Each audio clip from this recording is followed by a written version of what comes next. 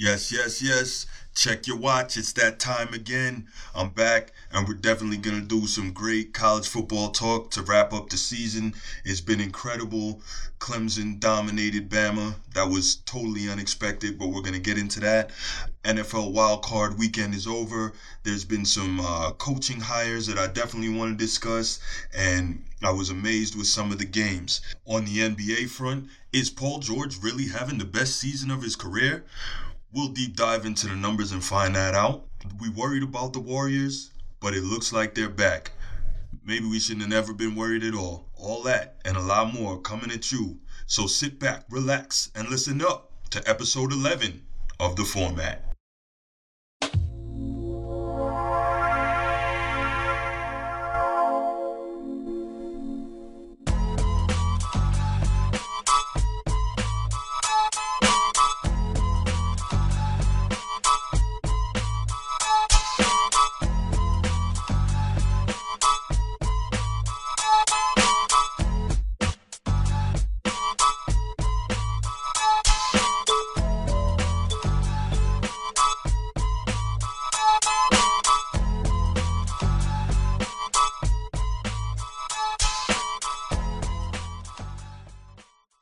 And there it is, or was. Probably a very unexpected or maybe even anticlimactic end to the college football season. Other than Dabo Swinney and his men, who could have possibly expected the result we saw last night in the college football playoff championship game? The Clemson Tigers stunned, beat down, and humiliated Nick Saban and the Alabama Crimson Tide 44-16. That was the first time in Nick Saban's tenure as Alabama Crimson Tide head football coach that a team led by him has ever lost by more than 14 points. That's a score that usually looks that way in an Alabama game, except it's normally going in Bama's favor. The Tigers outsped, out-hit, out-blocked, out-executed, and out-everything Alabama en route to steamrolling them for the national title. Now, before I go on about this game, let me quickly put in an aside here. As a diehard Notre Dame Fighting Irish fan, I would be remiss if I didn't mention that Notre Dame was obviously beaten by Clemson, the eventual champ, in the semifinal 30-3. And after that game, a lot of people had a lot to say about Notre Dame not deserving to be there based on how badly they got beaten. 27-point beatdown, almost a shutout. They put to the side what Notre Dame had done all season to earn their spot in the playoff, so be it. So Notre Dame gets smoked by Clemson by 27. They don't deserve to be there. Alabama got smoked by Clemson by 28. How come I don't hear anything about them not deserving to be there? Just something to think about. All I ask for, people, is consistency.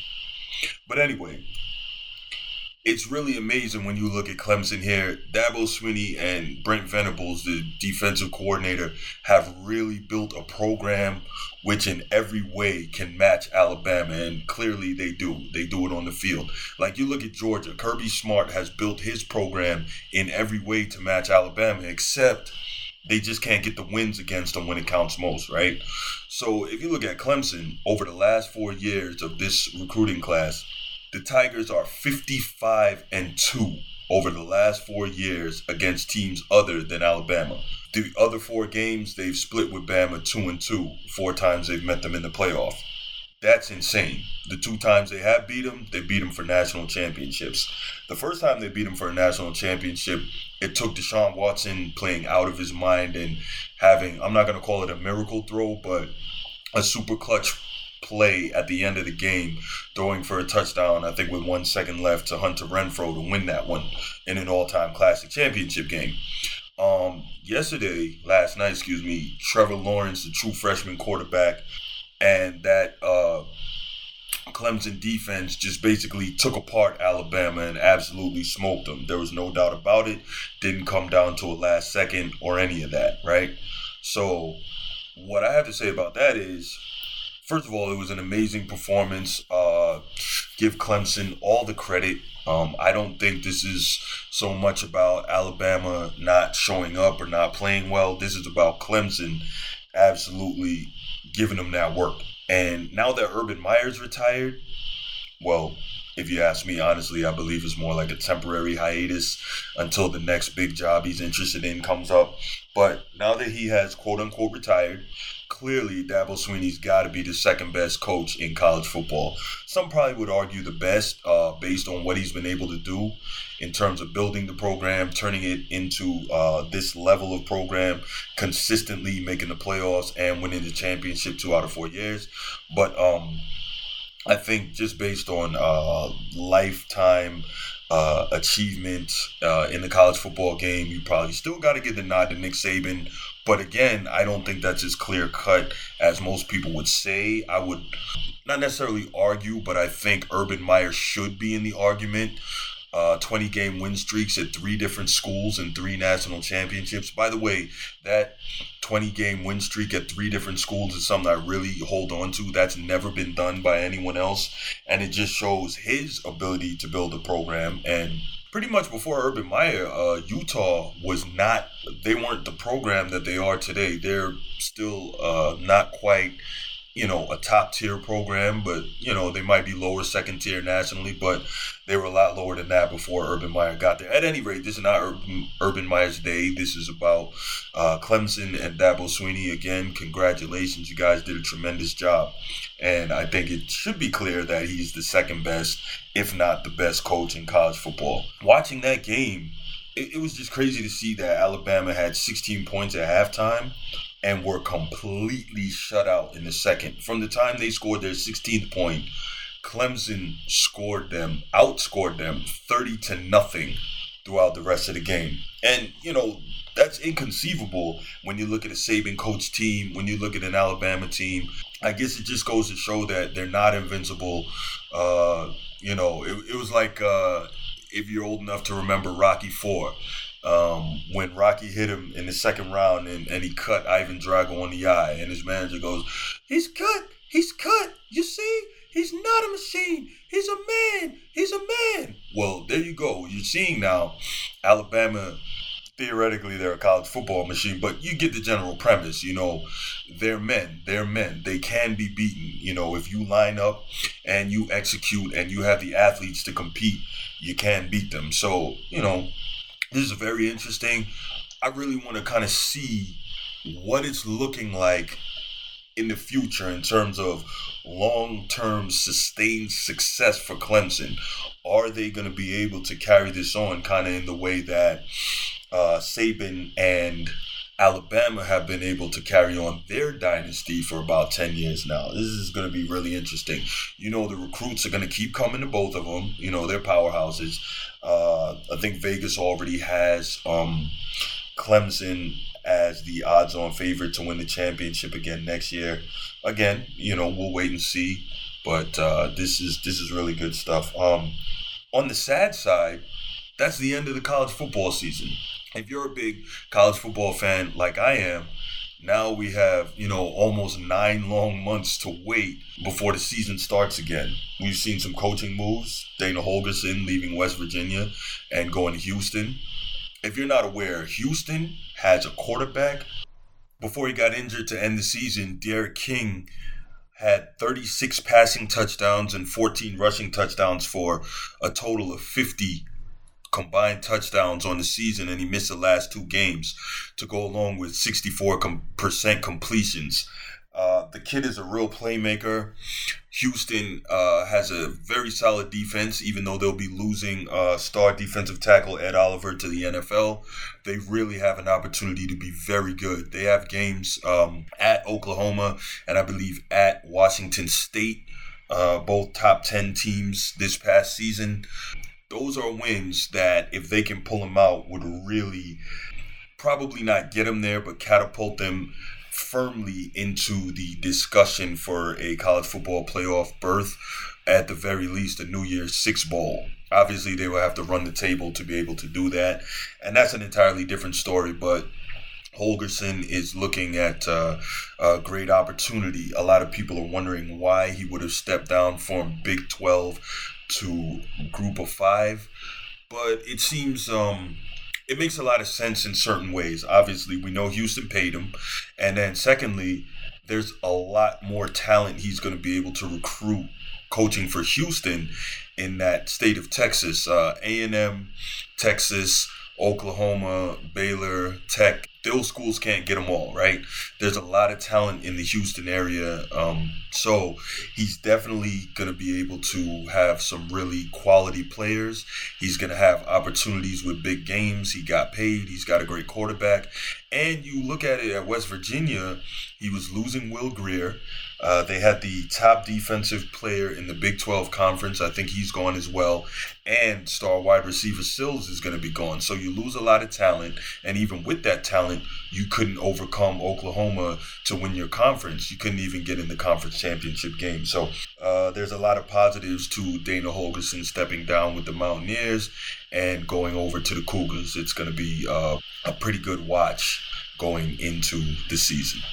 Another big change in college football is obviously, as I mentioned earlier, the stepping away of Urban Meyer from head coach of Ohio State, and that job being taken over by former offensive coordinator Ryan Day. That should be, I think there's a lot of talent there. Urban absolutely didn't leave the cupboard bare, so I don't think you have to worry about a huge drop-off in terms of playmakers. But at the same time, when you look at now, not having a coach of his caliber on the sideline or in any official capacity with the program, I mean, I'm sure Ryan Day will be able to reach out to him, but having not having Urban there to run the day-to-day, to really be as involved as he has been in the past, you have to assume a level of drop-off there at the program. It's definitely probably going to open the door for Michigan.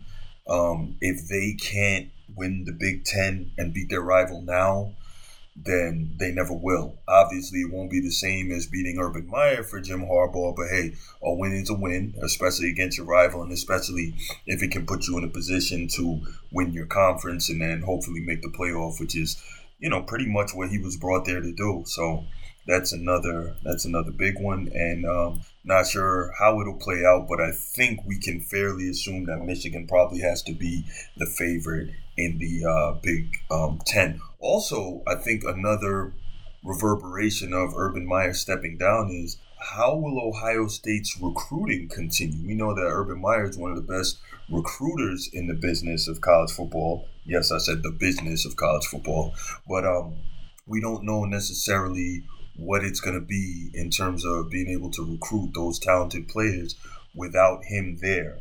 We know that clearly he had deep recruiting roots in the South from his time at Florida.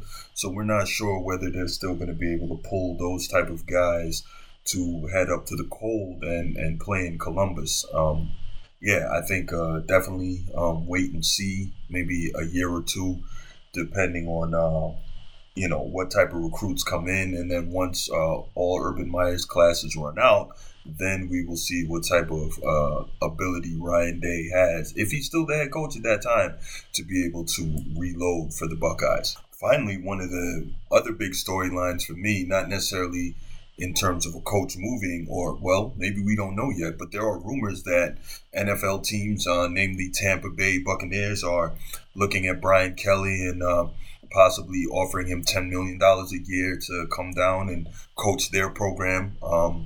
I'm not sure how they see that as an upgrade. It's definitely a change, but I don't know how they see that as an upgrade in terms of a professional coach. Number one, he doesn't have any professional experience as a coach or as a coordinator, so not sure how that would work. Not exactly sure how well his spread system would mesh with the pro game. Yes, we know that there's a whole lot more spread in college and high school, even concepts being utilized in the pro game, but he was spread all the time, and in the pros, you can't run that all the time. We see teams running it as much as 60% of the time, maybe a little more, but you can't run the spread all the time. So I'm not sure how necessarily Jameis Winston, who the Bucs have put their arms around as their quarterback going forward, would fit in that spread system.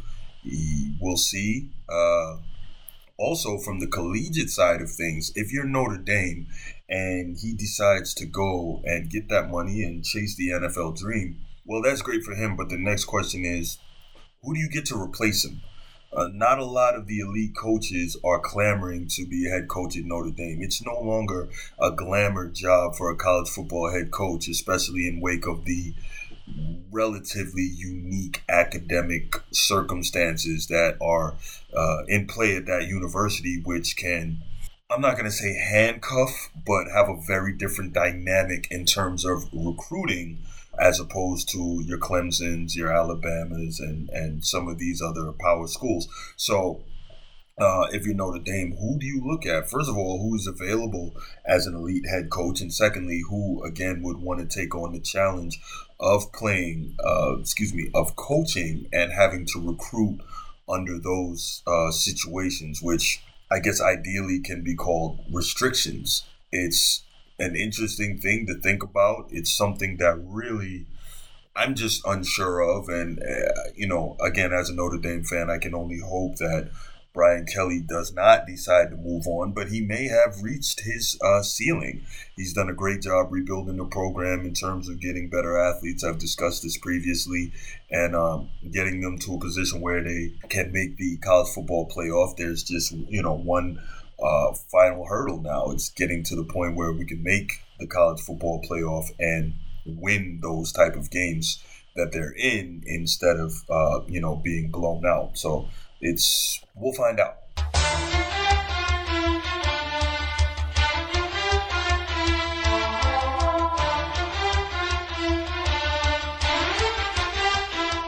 Got some real good NFL stuff here. Let's get right into it. So there's some interesting coaching changes going on in the league. Some I like, some I don't, but I'll get into that a little bit later. Just to give a wrap up here on the wild card round, Andrew Luck, this guy's really something else. He just continues his amazing comeback season, leading the Colts to a road win in Houston. For me, this game was just as much about the Colts as it was the Texans, and I'll explain why. But first, Frank Reich, he's really done an amazing job just coaching this team up and helping them achieve the level of success that they've had so far. Andrew Luck, throughout his career, has been one of the most hit and sacked quarterbacks in the league. Part of that is, or should I say was, holding on to the ball way too long, trying to make big plays downfield, and a complete lack of a run game offensively. Also, the offensive line was just flat out bad. No way else to say it. They were just bad. The O-line in part was helped in a big way with the draft of Quentin Nelson. I think he was number 6 overall out of the University of Notre Dame last year.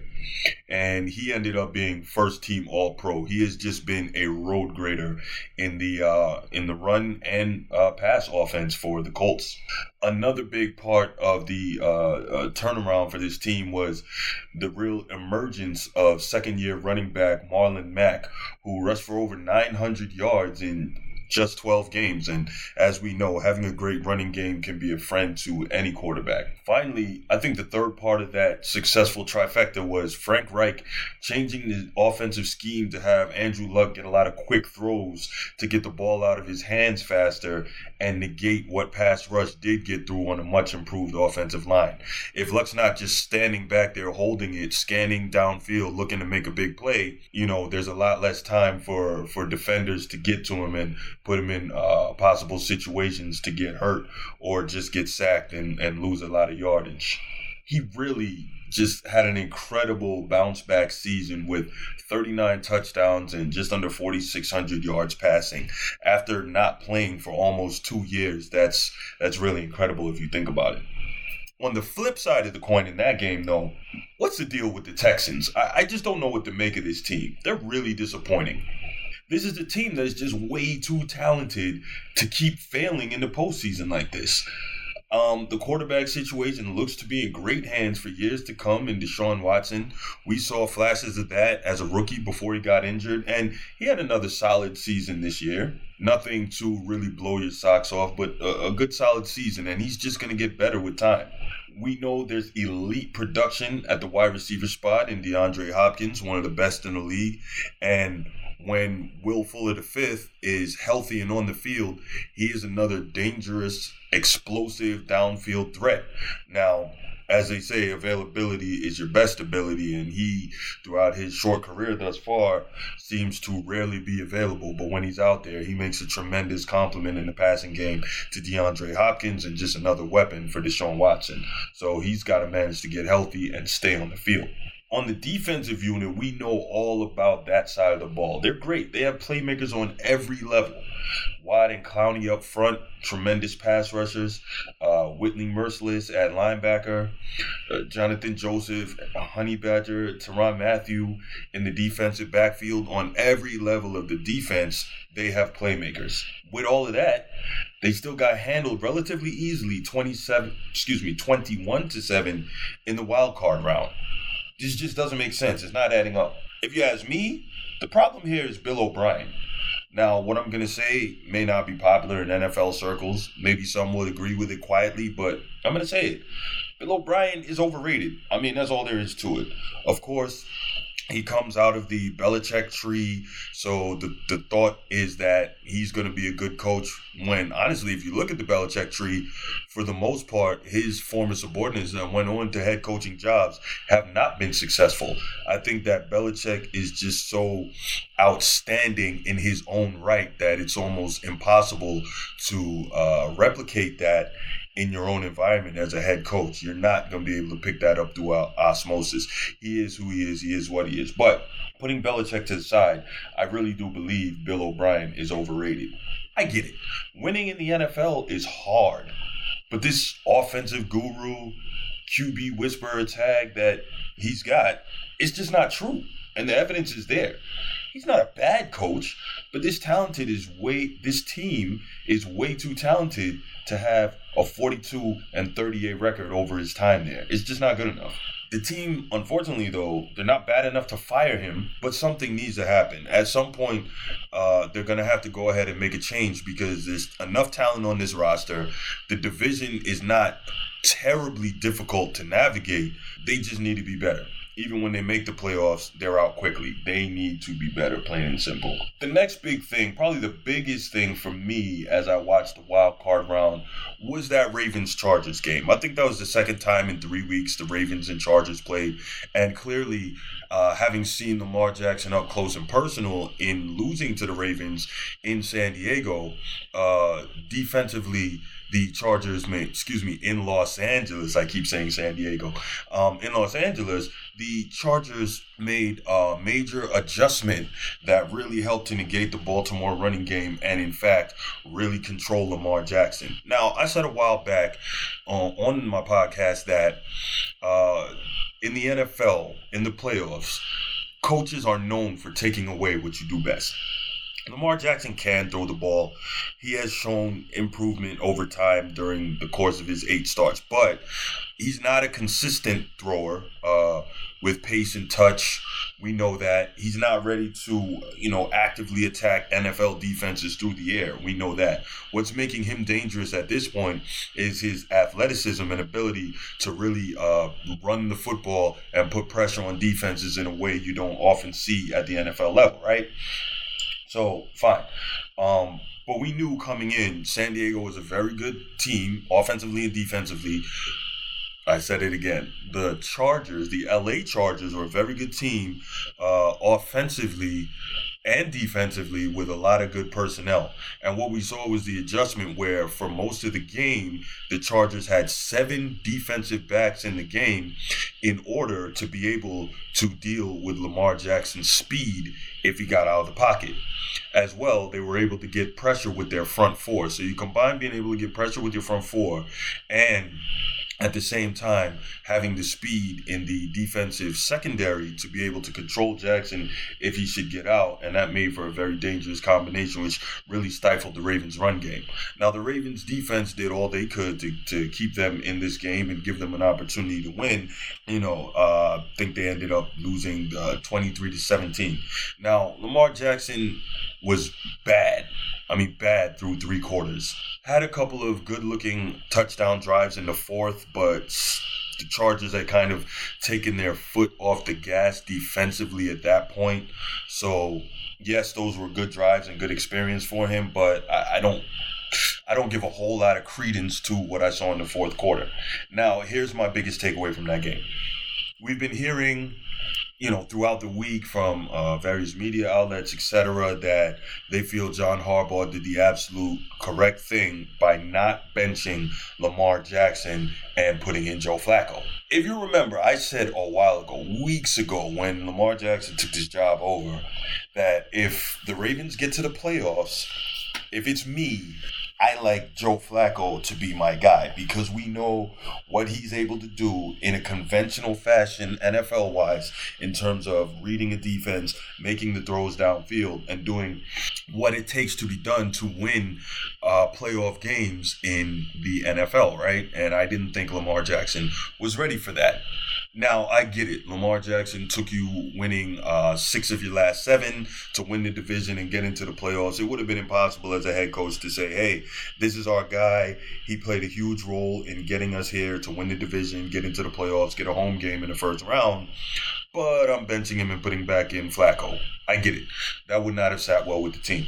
That said, for me, as a coach, what I would have done is watching that game, seeing where they were at the half, I would have pulled Lamar and put in Joe Flacco because I really believe that Joe Flacco would have put the team in better position to win. Now, as I'm watching this game, I'm sitting there and I'm saying that I feel like the Ravens were not at all interested in winning that game when it got to that point. And I'm saying, why would you not be willing to do what it takes to win a playoff game? But then I see that they didn't want to mortgage the future and ignite a possible quarterback controversy going forward for the sake of winning one game and maybe, just maybe, making a run, right? You look at Flacco. If the Ravens had won, they would have gone on to play in New England for that next game. And we know that Flacco has no fear of Brady in New England, nor does that Ravens defense. They've beat him twice in New England in the playoffs. Flacco has battled Brady throw for throw, and they would have beaten him a third time if not for a terrible call on a Lee Evans drop in the end zone, as well as a Billy Cundiff missed field goal, which turned out to be good because that got him cut from the team, and we ended up getting Justin Tucker, who's the best kicker in NFL history statistically. With all of that, it occurred to me that the Ravens had no interest in actually attempting to win that game. They would rather have lost with Lamar than won with Joe Flacco and starting a quarterback controversy that may not have been able to be quelled, especially if the Ravens had gone on to make a run. So I get it. I just don't agree with it. I would have tried to win and figure all that out down the road. But that's why I'm sitting here talking to you and why I'm not an NFL head coach or executive. So the next big game was Philadelphia-Chicago. And that was a heck of a matchup. Putting another great defense against another hot team in Nick Foles and the Eagles going up against that Bears defense at Soldier Field. Now, this is a game that definitely could have gone either way. Chicago losing on a very late kick after Eagles coach Doug Peterson iced the kicker with a timeout. He would have made that first kick. He did make the first kick, but the timeout came just in time to ice him. And then the second kick was tipped at the line, and then it hit the upright and then the crossbar for a miss, and that ended a great season by the Chicago Bears. Now, in terms of the Bears, I think we're really going to see just what Matt Nagy has as a coach next year. He's going to have another offseason with QB Mitchell Trubisky, in order to attempt to make that offense better. And he's going to have that great defense again. But the real test is, after winning the division, he's going to have a first-place schedule. They're going to have a healthy Aaron Rodgers in division. Not exactly sure what the Packers will be with new head coach Matt LaFleur, but we'll talk about him just a little bit later. It should be very interesting to see what Matt Nagy can do with the Chicago Bears next season.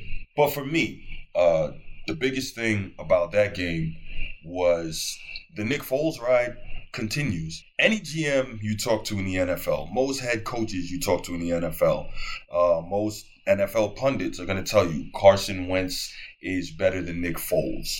Bigger, stronger, more athletic, bigger arm, able to make more improvisational plays, more wow plays. Get all that. But for the second straight year, Nick Foles has the Eagles on a run.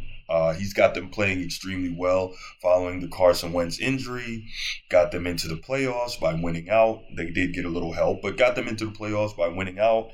They won their first game against a top two defense, number one, depending on what metric you want to use, but a top two NFL defense that had kind of gotten back to what the Chicago Bears do, and that is play absolutely menacing defense. And this was a road game, probably not one that the Eagles should have won, but here they are again. Doug Peterson making great calls where it counts most. Nick Foles making big plays and big throws.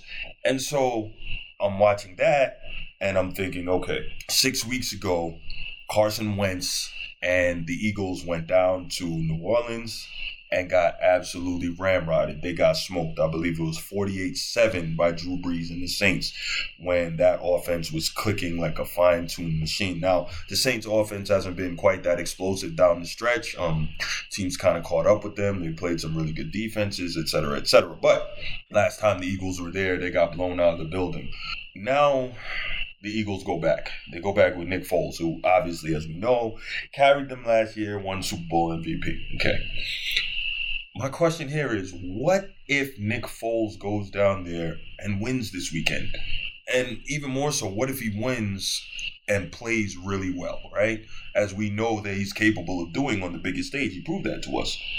Then what? We have another situation where you would have a huge quarterback controversy.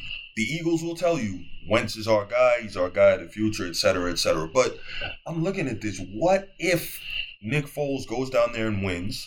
Then he's got a legitimate chance of beating either Dallas or the LA Rams. They beat the Rams there with Nick Foles earlier this season, a few weeks ago. Dallas is a division rival. You never know what can happen with those type of games. And you just have to wonder if Nick Foles goes on another magical run. Now, this could very easily be moved if they get beat this weekend, especially if they get blown out.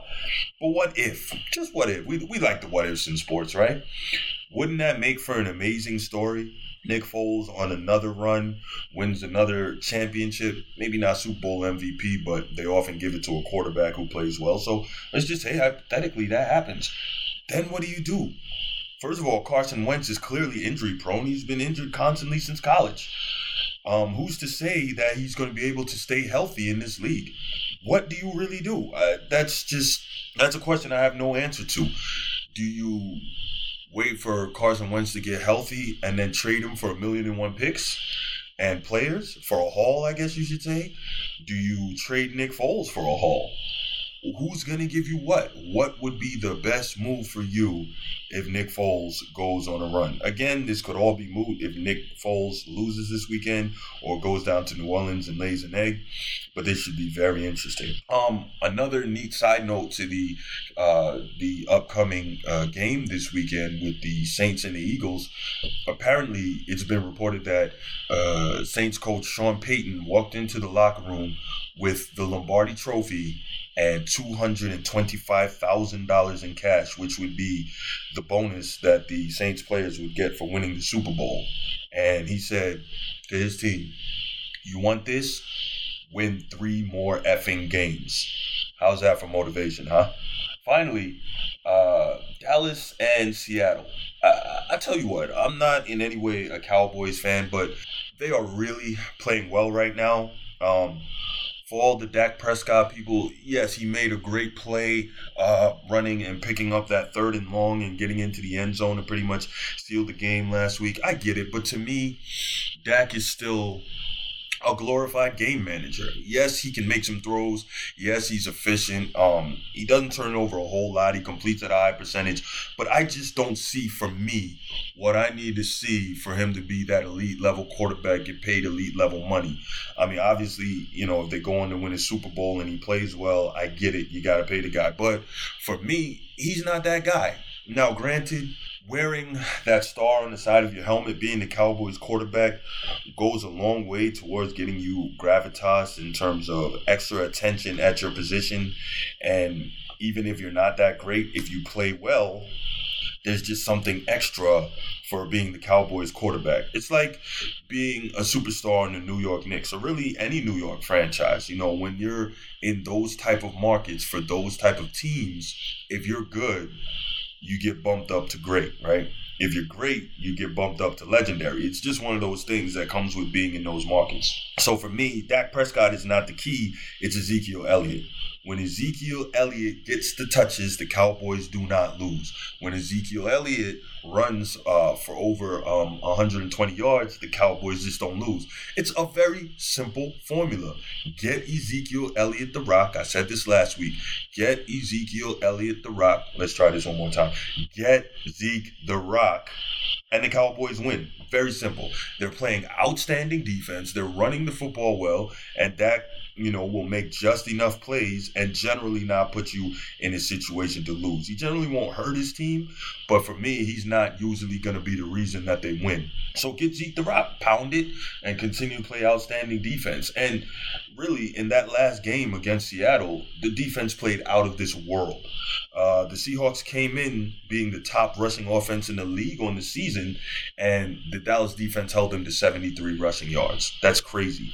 And really, if not for, I think, a 26-yard scamper in the third quarter, that would have been a lot worse. So you got to give a lot of kudos to what Dallas is doing defensively.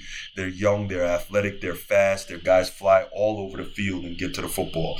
Jalen Smith, University of Notre Dame again. We had to throw that in there. And Leighton Vander Esch, the tackling Dutchman, those guys are probably the top tackling linebacker duo in the entire NFL, and they're really playing extremely well. They also get pressure up front with the front four with DeMarcus Lawrence, who really attacks quarterback well. I feel like for me, I keep saying it, in the NFL playoffs, coaches will take away what you do best. You have to be able to either adapt or be better in your execution and your physicality than the defensive coaches are in order to continue to do what you do, right? And that's not an easy thing. They have time to prepare for you. They watch a lot of film. This is the NFL. The coaches are the best of the best, right? So they take away what you do. And if you can't make the adjustment, you will lose. That's exactly what happened against the Cowboys. The Seattle run game was stopped, and they looked completely unprepared to do anything else if that happened. Now, don't get me wrong. The Seahawks had an unexpectedly great season, especially by quarterback Russell Wilson, who had 35 touchdowns on the year against only 7 interceptions and 66% completions. Now, he didn't have tremendous eye-popping numbers in the pass game. I think he had less than 3,500 passing yards, which isn't great. But with that said, if you have the number one rush offense, that's where your focus is. So you're not necessarily going to put up the eye-popping stats through the air, right? But again, Russell Wilson had a tremendous season. 35-7 is just that's an amazing touchdown interception ratio, exceptionally efficient. But when it came down to making the adjustment, whether it was Russell Wilson making adjustments at the line on the play call, or whether it's Pete Carroll on the coaching side of it, the Seahawks just didn't do that. And again, that's kudos to the Cowboys defense, and that got them the win, if you want to be real about it. Finally, I want to get into some coaching moves on the NFL front.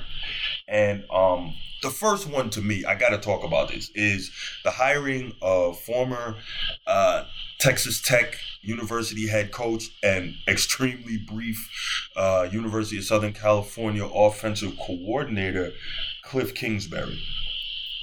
So how I feel about the Arizona Cardinals hiring Cliff Kingsbury comes down to one word: ridiculous. I understand an NFL job does not come up often. And if you get the opportunity to be an NFL head coach, you jump on it. So I'm not blaming Cliff Kingsbury. But let me say this again. If you're the Arizona Cardinals, that was absolutely ridiculous. You look at Cliff Kingsbury, we know that he was an absolutely elite passer on the collegiate level, playing at Texas Tech under head coach Mike Leach, the innovator of the air raid offense. Kingsbury set numerous passing records during his time there. Ended up becoming the head coach there a few years after he was done playing, after being an OC for Kevin Sumlin at Texas A&M. So we look at that, and Kingsbury gets a job, and this guy is sub 500 at Texas Tech in the Big 12. This is a conference that plays no defense and really has one team every year, Oklahoma. Some years Texas may be better than others, but really the Big 12 is a one-team race. Oklahoma, you are a Power 5 conference in the state of Texas, in a conference that plays no defense. You have lots of players to choose from and to recruit, and you're sub 500.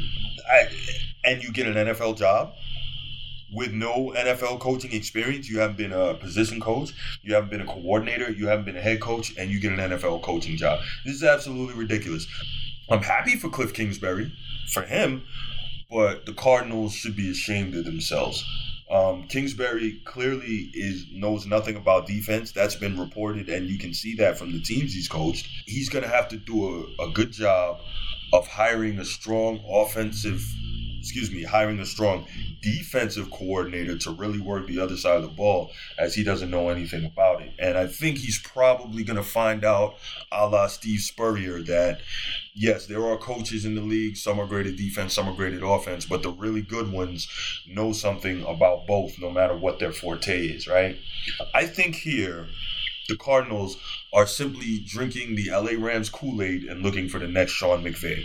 What they're not realizing that for the most part, Sean McVay is an outlier, and he inherited a roster full of a tremendous amount of talent due to the Rams having been bad for years under Jeff Fisher.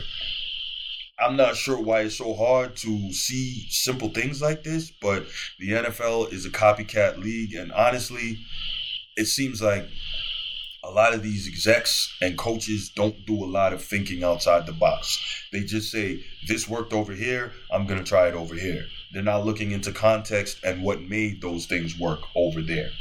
The other interesting thing is young quarterback Josh Rosen, high draft pick, that's a pro-style quarterback. He's not an air raid QB, so I'm wondering, is Kingsbury going to attempt to put a square peg in a round hole and try to force Rosen into his air raid system? Or is he going to try to do a better job of tailoring his system to what Rosen does well in order to make that work? Because that's what the really good coaches do. The really good coaches don't say, this is my system, you're going to do it no matter what. No, they're going to take a look at their personnel and tailor their system to make it work based on who they have. That's another question. In college, you're able to recruit all the players that you feel are best for your system. You don't get to recruit here. You work with the players that you have. You probably don't even get say in the draft because you have GMs, you have president of football operations, et cetera, et cetera. This is going to be really neat to watch. And honestly, I don't have high hopes for this. Larry Fitzgerald is an elder statesman. He's still productive, but clearly past his prime. There's not a lot of great weapons on the outside. I'm not sure what they're going to do. Also, Josh Rosen took a lot of punishment this past season. The offensive line is not great. Kingsbury in his air raid system has a lot of open sets, so there's minimal protection. That's not going to work on the NFL level. They're going to come kill your quarterback. I'm really not sure what this guy is going to do, what type of adjustments he's going to make. I truly hope that he's watching a lot of film, and I truly hope that his ego won't get in the way and that he'll be able to make some adjustments in order to be successful, even at a moderate level. Another interesting point to this Kingsbury hire, I'm going to come out and say it, Arizona's previous coach, Wilkes, he absolutely got the shaft. This was a team beset by injuries this last season, and you fire the guy after 1 year. You hire him and you fire him after 1 year. I'm going to say something here that might not be popular, but as a black head coach, I truly believe that if Steve Wilkes was a white coach, he would have at least gotten another year. He would not have gotten fired after only one season. It was ridiculous. They looked for a scapegoat and they got him out of there, and they hired the guy that I guess they want. I don't know if they wanted him all along, but they hired the guy they wanted, and now let's see how that works out. Another interesting coaching hire, one that I actually like, is Bruce Arians going to the Tampa Bay Buccaneers. Now, normally I feel bad for quarterbacks who have a lot of coaching turnover early in their career. You can see that being the case with Jameis Winston. But in this case, Bruce Arians, I think, may be a great fit. Bruce Arians is an experienced, tough-minded coach who's had a lot of success wherever he's gone and has a lot of success with quarterbacks. This is a guy who's coached Peyton Manning, who's coached Ben Roethlisberger, who's coached Andrew Luck, who's coached Carson Palmer, and has really had a high level of success with all of those quarterbacks. So I think if Jameis is really willing to listen and pay attention, take the tutelage, and really be cognizant of his level of maturity off the field and just focus on becoming a great quarterback. This is a guy who's still ultra talented. Getting this level of coaching, I think, is really going to be good for him, and I think he's going to be successful. Now, with that said, again, very tough division. You've got Cam in Carolina. Carolina's always good defensively. Cam Newton should be healthy next year, so they should be a better team again. Jameis's former head coach, Dirk Cutter, has gone up to Atlanta to take the OC job and work with Matt Ryan. And, of course, you've got Sean Payton and Drew Brees in New Orleans. So always a tough division to play in. Arians should definitely have his hands full. But his last coaching assignment in Arizona, he's also was in a situation for a few years where the NFC West was extremely tough, dealing with the Seahawks, dealing with the Niners, so it definitely, I think, is a good fit. I also like the fact that he's reunited with Todd Bowles as his defensive coordinator to get the best out of Gerald McCoy and that defensive unit, which at one point was fairly stout but has kind of fallen off. So this, I think, is a very good coaching situation for the Bucs, and looking forward to see what they do with it. New Packers head coach is Matt LaFleur.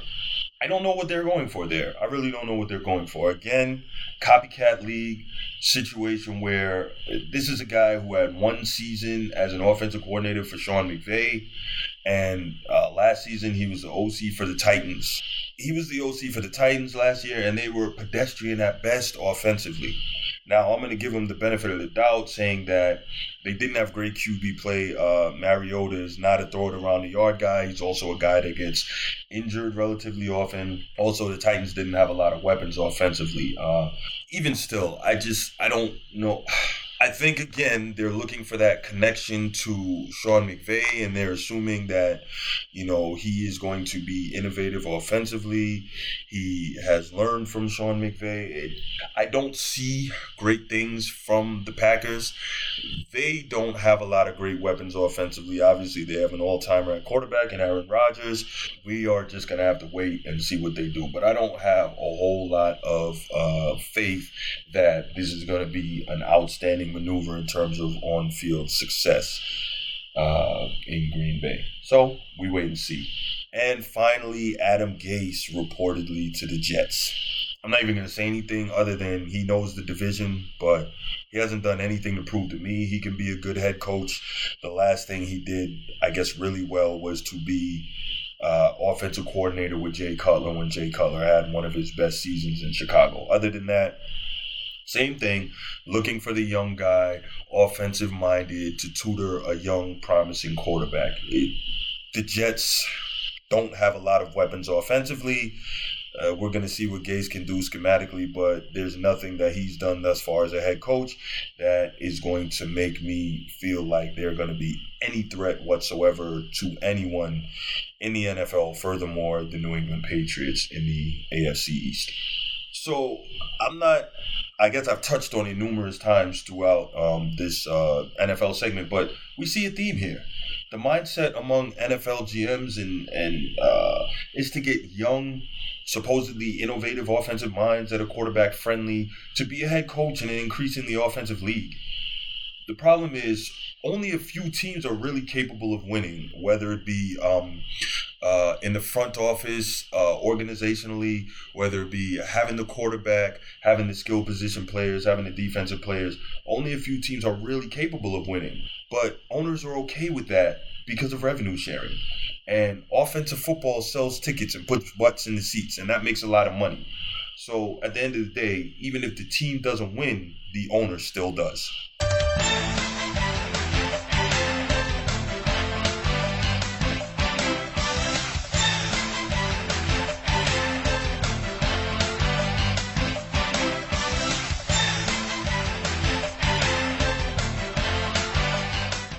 Narratives are funny. You know that my goal, or you should by now, is to dispel untrue narratives as much as humanly possible. I can't stand narratives. I can't stand the fact that they're usually lies and usually manipulated storylines or manipulated stats. So I go all out to break those apart. Let me give you some examples. LeBron is better than MJ. James Harden is the greatest offensive player ever. Really? This is the best era ever of NBA basketball. What? Okay. Yada, yada, yada. So anyway, let's start with this. Paul George is supposed to be having the best statistical season of his life. He really is having a very good season. He's helping the OKC Thunder to have a great season as well. Oddly enough, Russell Westbrook, his numbers are actually a little down. I know you're saying right now, what? He's averaging another triple-double. Yeah, I understand he's averaging another triple-double. But let's look a little further at Russell Westbrook's numbers. He's never been a high percentage shooter, but he's only at 42% from the field. Now, for a guy that gets to the basket as much as he does, gets as many layups and gets as many dunks, it doesn't really make sense that he'd have a field goal percentage in the low 40s. Even worse than that, he's shooting 23% from three-point range. 23%. Now, if you're a shooter, I get the whole shooter's memory thing, short memory, keep shooting, shoot yourself out of the slump. The difference is Westbrook can at times shoot, but he's not a shooter. He's never been a shooter. But he's still taking almost 5 threes a game. Yo, Russ, you're not making the threes. Stop shooting them. Seems like a pretty simple concept, right? Even more so, not just with the long jump shots, the threes, his shooting touch seems to have completely deserted him. He's shooting a career low 62% from the free throw line. We have no idea what that's about, but something definitely isn't right here. Now, Russell Westbrook has never been a particularly efficient player, but he's also averaging 4.8 turnovers a game. Think about how many more games you could win if you didn't turn the ball over so much. Maybe try to get that down around 3. Most of the elite players who have the ball in their hands a lot are around 3, 3.5. I'm not a big proponent of that, but if you can get that down there, then it really would help your team a lot and probably boost your own numbers. Although, as a side, it's always been my opinion that for every turnover, you should be docked an assist. We would see a lot of dudes take much better care of the basketball, I can assure you that. Especially a guy like Westbrook who seems to live for those triple-doubles. But I'm going to leave the whole triple-double thing alone, especially the fact that he's been admittedly stealing rebounds. But that's for another day. Anyway, Russell Westbrook definitely not having a great season at all, which is probably what pushes the narrative that Paul George is having a great season. It's been said, reported in multiple outlets, that he's having the best statistical season of his career. So what did I do? Of course, I checked that out, right? Paul George is averaging career highs in points at 24.3 points per game. Career highs in rebounds at 7.9, so just a tick under 8. And assists 4.4, which is a pretty cool thing because Russell Westbrook would probably die than have anyone else on the team get any assists because, like we said, he loves his triple doubles. But anyway, Paul George is averaging career numbers in the 3 major counting categories. So that's awesome, PG-13. Absolutely. Big up for that. He's also averaging a career high in turnovers, and that's 3 per game. And I find that interesting because when he was in Indiana, he would have been the primary ball handler in the majority of cases, primary initiator of offense, and the dude who had the highest usage rate on the roster.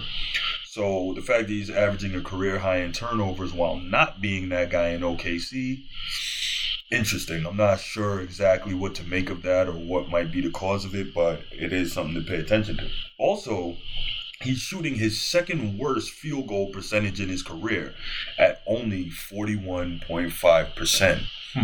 He's also shooting his third worst three-point percentage at only 35%. So I'm wondering if critical categories such as turnovers, field goal percentage, and three-point field goal percentage are some of the worst of his career, how can we possibly say that Paul George is having the best statistical season of his life? You see what I mean about narratives?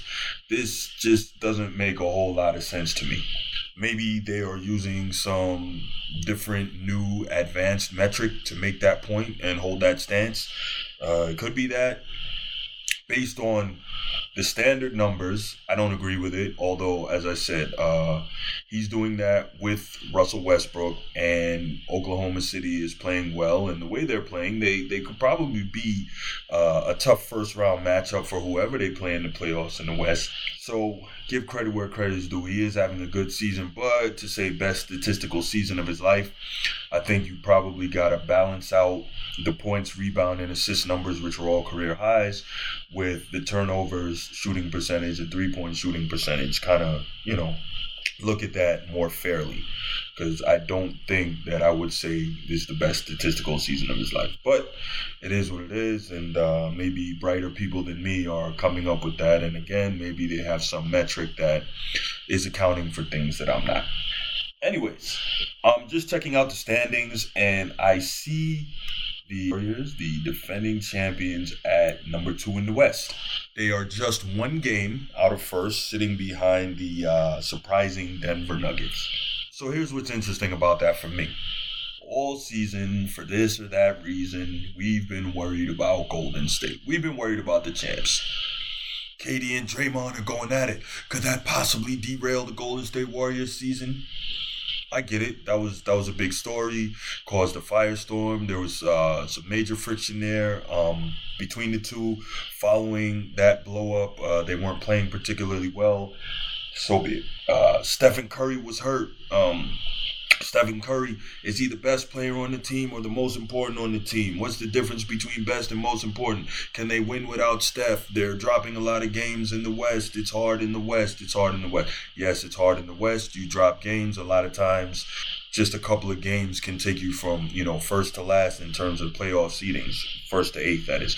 But Golden State is a different team. They have championship medal. They have championship talent.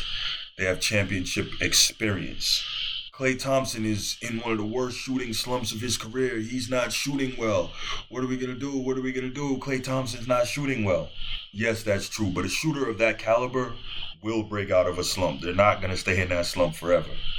So my answer to all those things is blah, blah, blah. The Warriors are starting to get it back together now. And the biggest factor this season for them, in my opinion, hasn't even come into play yet. So Boogie Cousins is slated to return to the court within the next couple weeks here. And reportedly, he wanted to return since last November, but he's been brought along more slowly by the Warriors training staff. The Warriors know that the regular season is a long grind, and what's most important for them is just getting a moderately decent seed, somewhere probably in the top 3. And being at optimal health so that they can really, make it happen, turn it on, and do what they got to do in the playoffs. Most of the time, the great championship teams are not teams that rely on just turning it on. because you have to play a certain way, or you should need to play a certain way throughout the season to develop the championship habits. But they're different. Like I said, they're so talented and they're so experienced and they know what it takes. They really feel like they can turn it on. And the past has proven that they're capable of doing that. The thing about Boogie is his presence brings an entirely new element to the Warriors that their opponents haven't really had to deal with previously, right? So they've already won 3 championships in 4 years. And they've had, solid bigs before, but they've never had a big of this caliber, right? This guy, Boogie, he can score in the post, he can shoot, he can defend the rim, and he can pass. He has a very varied skill set that they've never had on one of their big men before. Now, that's not to say that when Boogie comes back, even if he gets to full strength, the Warriors are going to change their whole philosophy, dump it into the post, and just sit around the arc waiting for kickouts, because that's not what they do, right? They do a lot of tremendous movement, cutting, screening for one another, getting good shots. And then, of course, you have 2 of the all-time shot makers off the dribble in Kevin Durant and Stephen Curry. So that's not at all what they do. But having that legitimate threat that can score down low on almost any possession and can step out and knock down the 3, well, that's a dangerous, dangerous element that we haven't seen before from this team. Certainly not this iteration of this team, right? This is really an extremely dangerous weapon for a team that, is already North Korea when it comes in capability to go nuclear. So waiting and watching for Boogie to see what happens when he gets on the court, gets back in game shape, because you can do all the practice you can, but game shape is a totally different thing. But waiting for him to really get in game shape and get in that in-game flow with his teammates is something I'm very anxious about. And I feel like he can be just an extremely dangerous addition to this team. So watch out when Boogie gets back. Also, there was a 14-game stretch during the season during which Klay Thompson shot 30% from 3. Yeah, I said that. Listen to that again. Klay Thompson, arguably a top 5 pure shooter of all time, shot 30% from 3 and 40% from the field. That doesn't sound like Klay, but he seems to be right back to his old self, averaging 23 points per game on 52% from the field and 57% from 3 over his last 4 games. It looks like he got that touchback. And as we mentioned, guys who can go nuclear, Klay Thompson, as we've seen on multiple occasions, can get as hot can get when he's going. We already know that he holds the NBA record for points in a quarter and threes in a quarter and threes in a single game. This guy, when he gets going, there's really no stopping him. Hand in his face, try run him off the 3-point line, whatever it is, he is going to burn you. So all these elements that we saw that we were concerning ourselves with earlier in the season, or maybe more accurately, trying to find storylines with, are becoming irrelevant very rapidly. Also, Steph Curry, we know that he spent some time injured earlier in the year, and he's right back to himself. He has been pretty much all year long, averaging 29 a game, 44% from 3 and 48% from the field. I mean, what do we have to say about Steph Curry at this point? Clearly, he's one of the all-time shooters. I personally feel he's the greatest shooter of all time based on his ability to shoot from probably the greatest range we've ever seen, both off the dribble and in the catch-and-shoot game, whether that's standstill catch-and-shoot or catch-and-shoot off movement. We have never in the history of the NBA seen anything like him. Now, of course, we have to take into account the way defense is played nowadays, but regardless of that, Stephen Curry is clearly the best shooter of all time. That is what it is. Then you have KD. KD just being KD, easily averaging 27 points a game, 7 rebounds a game, 4 assists per game, 49% from the field, 38% on threes. I mean, he's just being KD, and for the most part, he's not even taking over yet. Like, the way this guy scores just looks so effortless. It's rare that we've seen anybody in history score in a way that just looks so smooth and so easy. Probably George Gervin maybe is one of the best comparisons to the way KD plays the game and the way he scores. Just silky smooth and easy. He gets to the basket. He pulls up in the mid range, absolutely deadly in the mid range. Shoots three extremely well. KD is easily one of the best small forwards we've seen, and as testament to that, whenever he gets the matchup against LeBron James on the big stage, well, we've seen what he can do. Not even going to get into that. At the end of the day, when this Golden State team is clicking, there's absolutely nothing you can do. And that just shows how good they are. And the scary part is it's not even the All-Star break yet. The assumptions of them winning a third straight title were probably pretty well founded after all, right?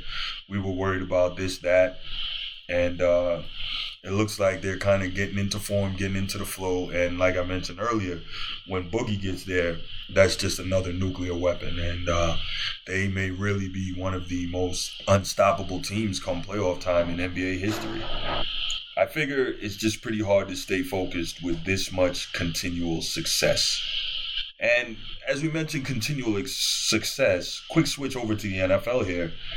That should just tell you how great Brady and Belichick are year after year after year of continual success. It's not easy to do it on any level of sports.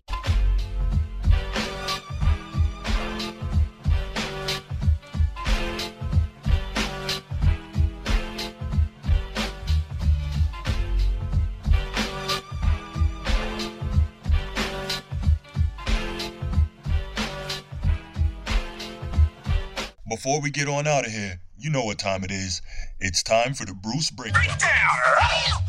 When I was a kid, my mom once told me, if you have a problem with someone, maybe it's a personality difference.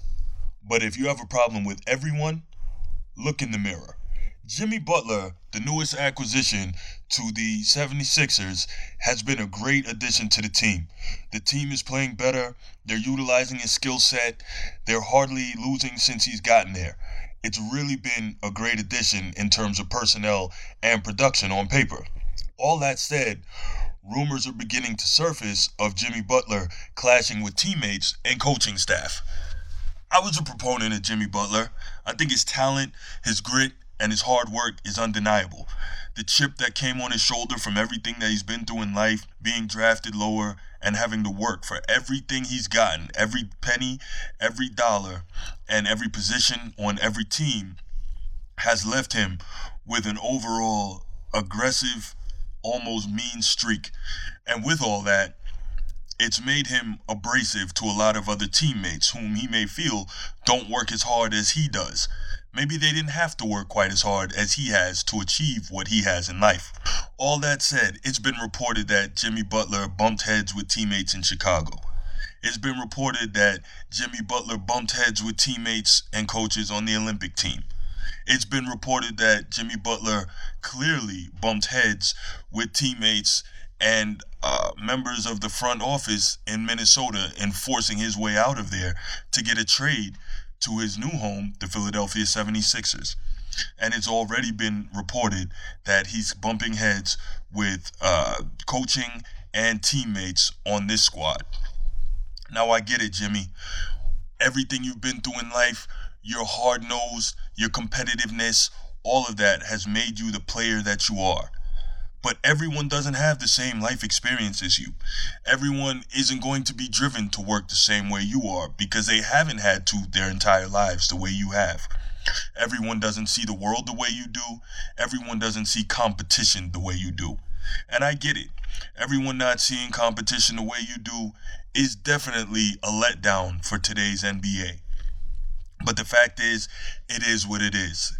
And I know that you're trying to push your teammates and push your coaches to maximize themselves and get every drop out of themselves the way you do. But everyone just isn't going to see it that way. And unfortunately, you have to accept that. That is what it is. So like my mom told me, if you bump heads or have a personality problem with one person, Jimmy, that's a one-on-one thing. But if you have it with everybody, Jimmy, that's you. You definitely need a backup. take a look in the mirror and work out whatever's going on here. You need to come to terms with the fact that everyone just doesn't see it how you do. Everyone's not as driven as you are, and everyone's not going to work the way you do. That's it. So, Jimmy, wishing you all the success in the world in Philly, because guys like you are what makes sports great. But at the same time, you play a team game and you have to learn to ingratiate yourself and play nice with others for the best success to happen. See the Golden State Warriors. And that's all I got today on the Bruce Breakdown. Remember, if you liked what you heard, come back and listen again. I'll be back with you next week. Have some more good NFL wrap-up. If anything interesting out of college pops up this early in the offseason, I'll definitely mention it. We're going to start getting more and more into the NBA now that the NFL is just about over, and we're going to begin into the meat of the NBA season before the playoffs. If you want to hit me up, just follow me on Twitter at Mr. Many Facts. That's at Mr. Many Facts. Or you can follow me on Instagram at The Format Podcast, at The Format Podcast. You can let me know where I was wrong. You can let me know where I was right. You can let me know if you think I forgot something, or if you just want to shoot the breeze with me. So don't forget me. You can hit me up on Twitter or Instagram. But most importantly, keep continuing to listen. If you like what you're hearing, make sure you go ahead and share the show with friends, co-workers, whoever, family, whoever think might be interested. If you're listening on an Apple platform, iTunes, go ahead, please rate and review.